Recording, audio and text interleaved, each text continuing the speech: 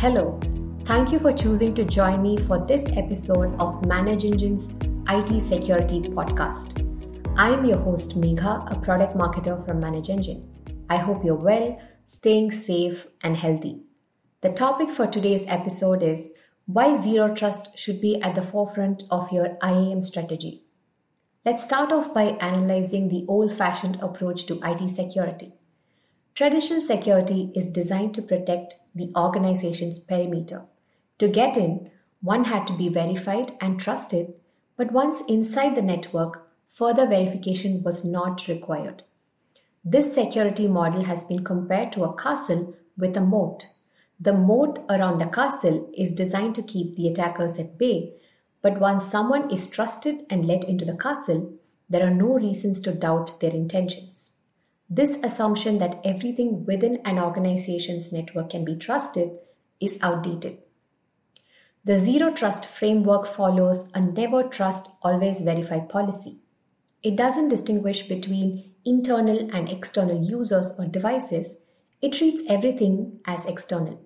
Hence, every individual or device that attempts to access a private network, whether it is located inside or outside of an organization's network, must be identified and authorized.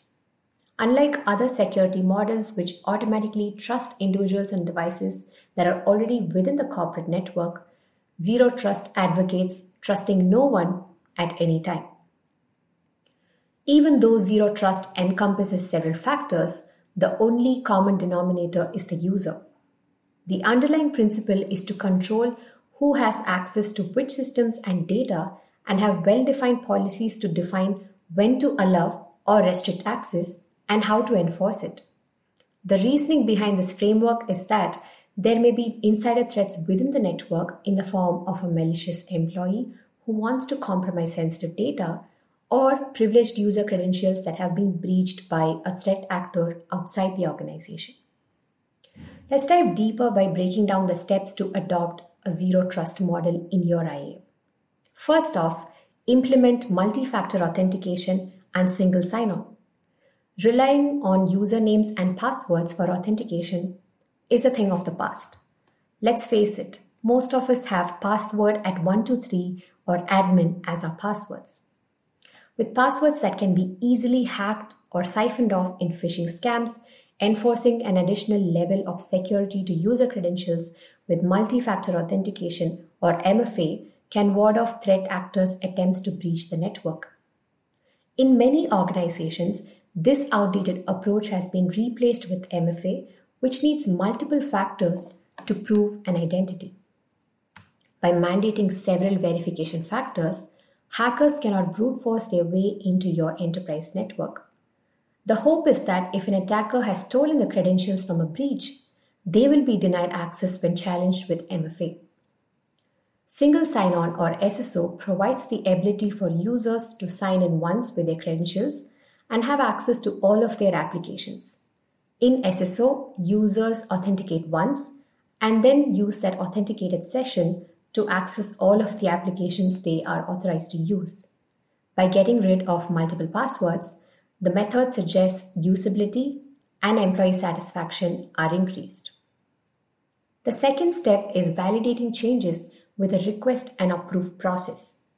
For increased visibility, teams can implement multiple security checkpoints to identify what is happening on their network and apply necessary restrictions on who can access the data to lower the risk of a data breach.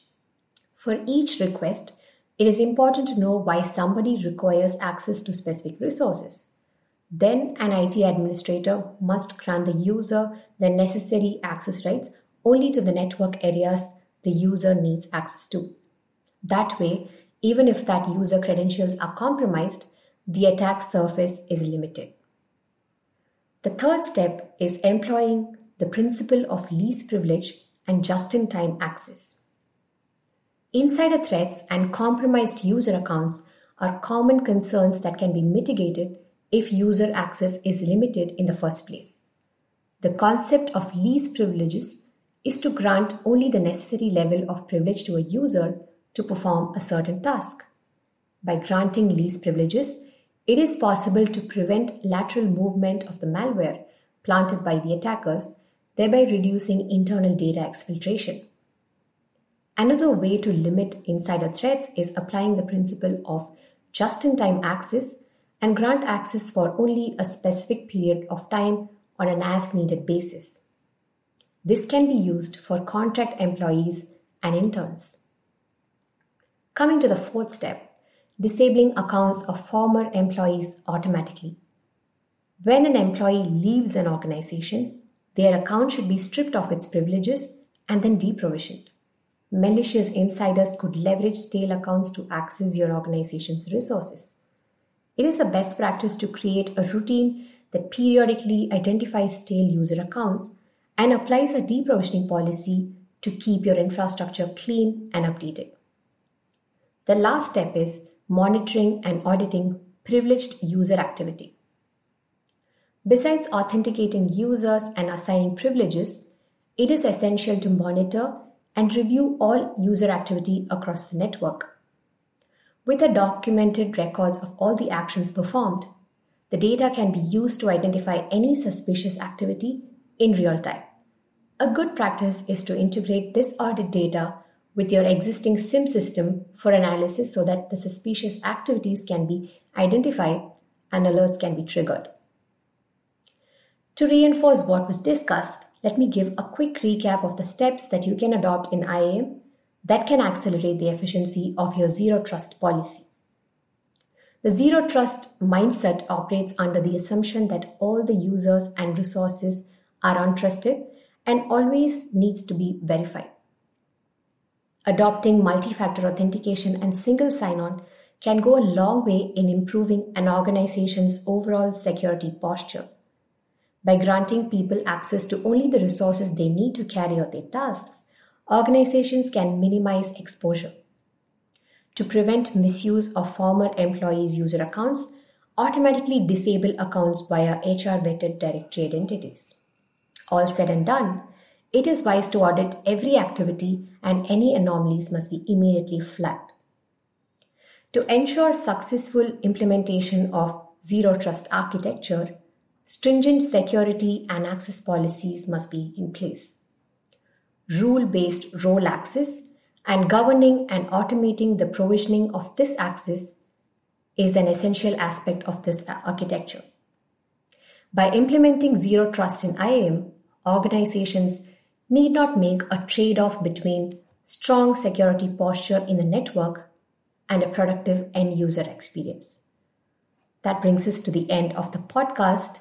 Thank you for listening. If you found this session useful, please share it. Also, do write to us if you have any suggestions on topics for our forthcoming episodes. This is Megha signing off for now. Take care.